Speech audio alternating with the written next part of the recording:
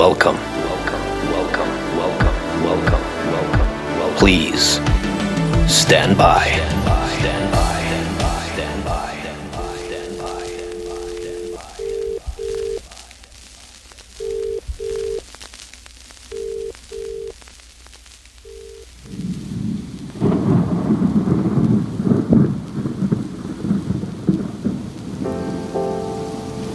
I can buy a ticket from the United States, fly to Frankfurt, Germany, and land in around 8 hours. But I can't reach my father's understanding the day I mowed our lawn, cutting my mother's unbulbed tulips because they look like weeds. Over 100 rockets have gone into our sky in order to imagine the advancement of humankind. Each lift off a non-reusable $10 million portion that instantly burns away. Yet I struggle to launch my life with an imagination that crosses galaxies, created in the interiors of my mind, riding on a minimum wage, going to living expenses that instantly burns away my time. I can binge 20 straight hours of the latest series about a flying dragon mafia that sells crystal meth as a zookeeper of squids. Go through an entire emotional life cycle in one sitting. But it will never break the coldness in my heart from long walks with romantic people that end in the statement, "We're going to be great friends." I can take thousands upon thousands of steps, absorbing the serene solitude of an empty park. The walkometer on my wrist ringing with congratulations as it uploads to the internet for all to see my accomplishment. But if I were to drop to my knees a moment later, holding my chest from a deficiency in my arteries caused by something in my genetic code, there would be no mob of followers to come check on me while I laid there on a cold, uncaring ground.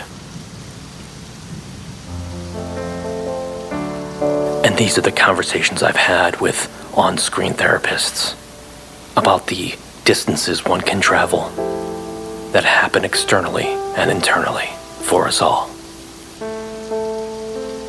And most of the people on the other side of that screen that I talk with say that I need to try and erase the lurking shadows that are supposedly made by me. I am the sole responsibility for my interpretations, my expectations, the power to put a lid on or take off with the jar of emotions I carry. And I get it. Sure, Doc, maybe that glass I was looking at is just half empty. A scientific fact of evaporation. And of course, I'll get off my ass to fill it if I need more water. Again, I get it. But I'm not going to be so engulfed in positive thinking to imagine rain clouds will refill the other half-full part. I mean, maybe, if I live in a place of dependable monsoon seasons.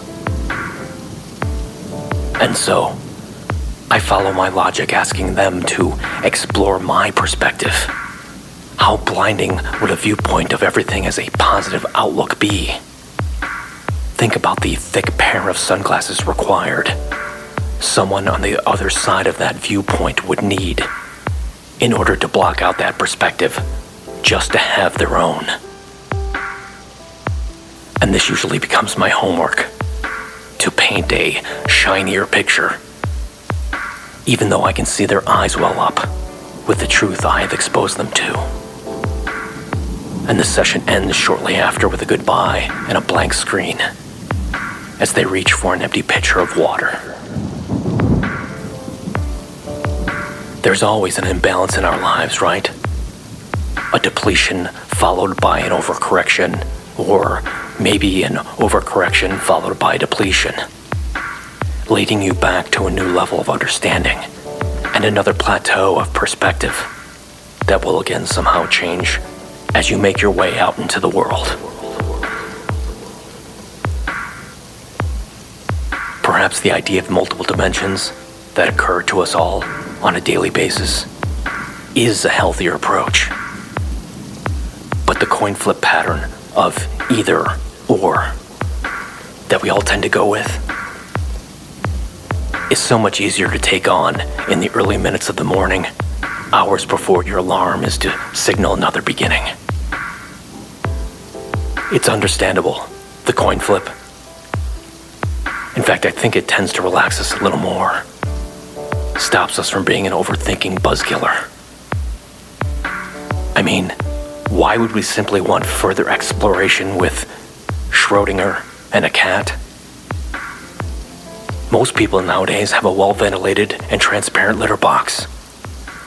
So the whole idea of some alternate reality closing the lid just doesn't happen as much. Check the online pet stores, you'll see.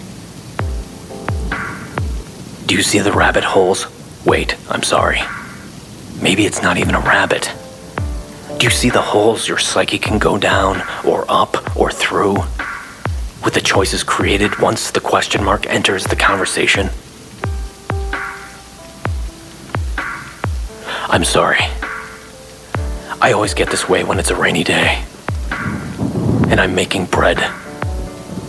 And there's supposed to be 4 ingredients, and I realize, because I don't make bread very often, that I have forgotten I don't have the yeast. So now, I don't know whether to throw the whole thing out. I mean, will it even rise? And does it need to rise for it even to be called bread? Or can it have another outcome with only 3 ingredients? Because millions of people for hundreds of years have adopted bread as 4 ingredients already. Living life with all of its choices, it's in all of us.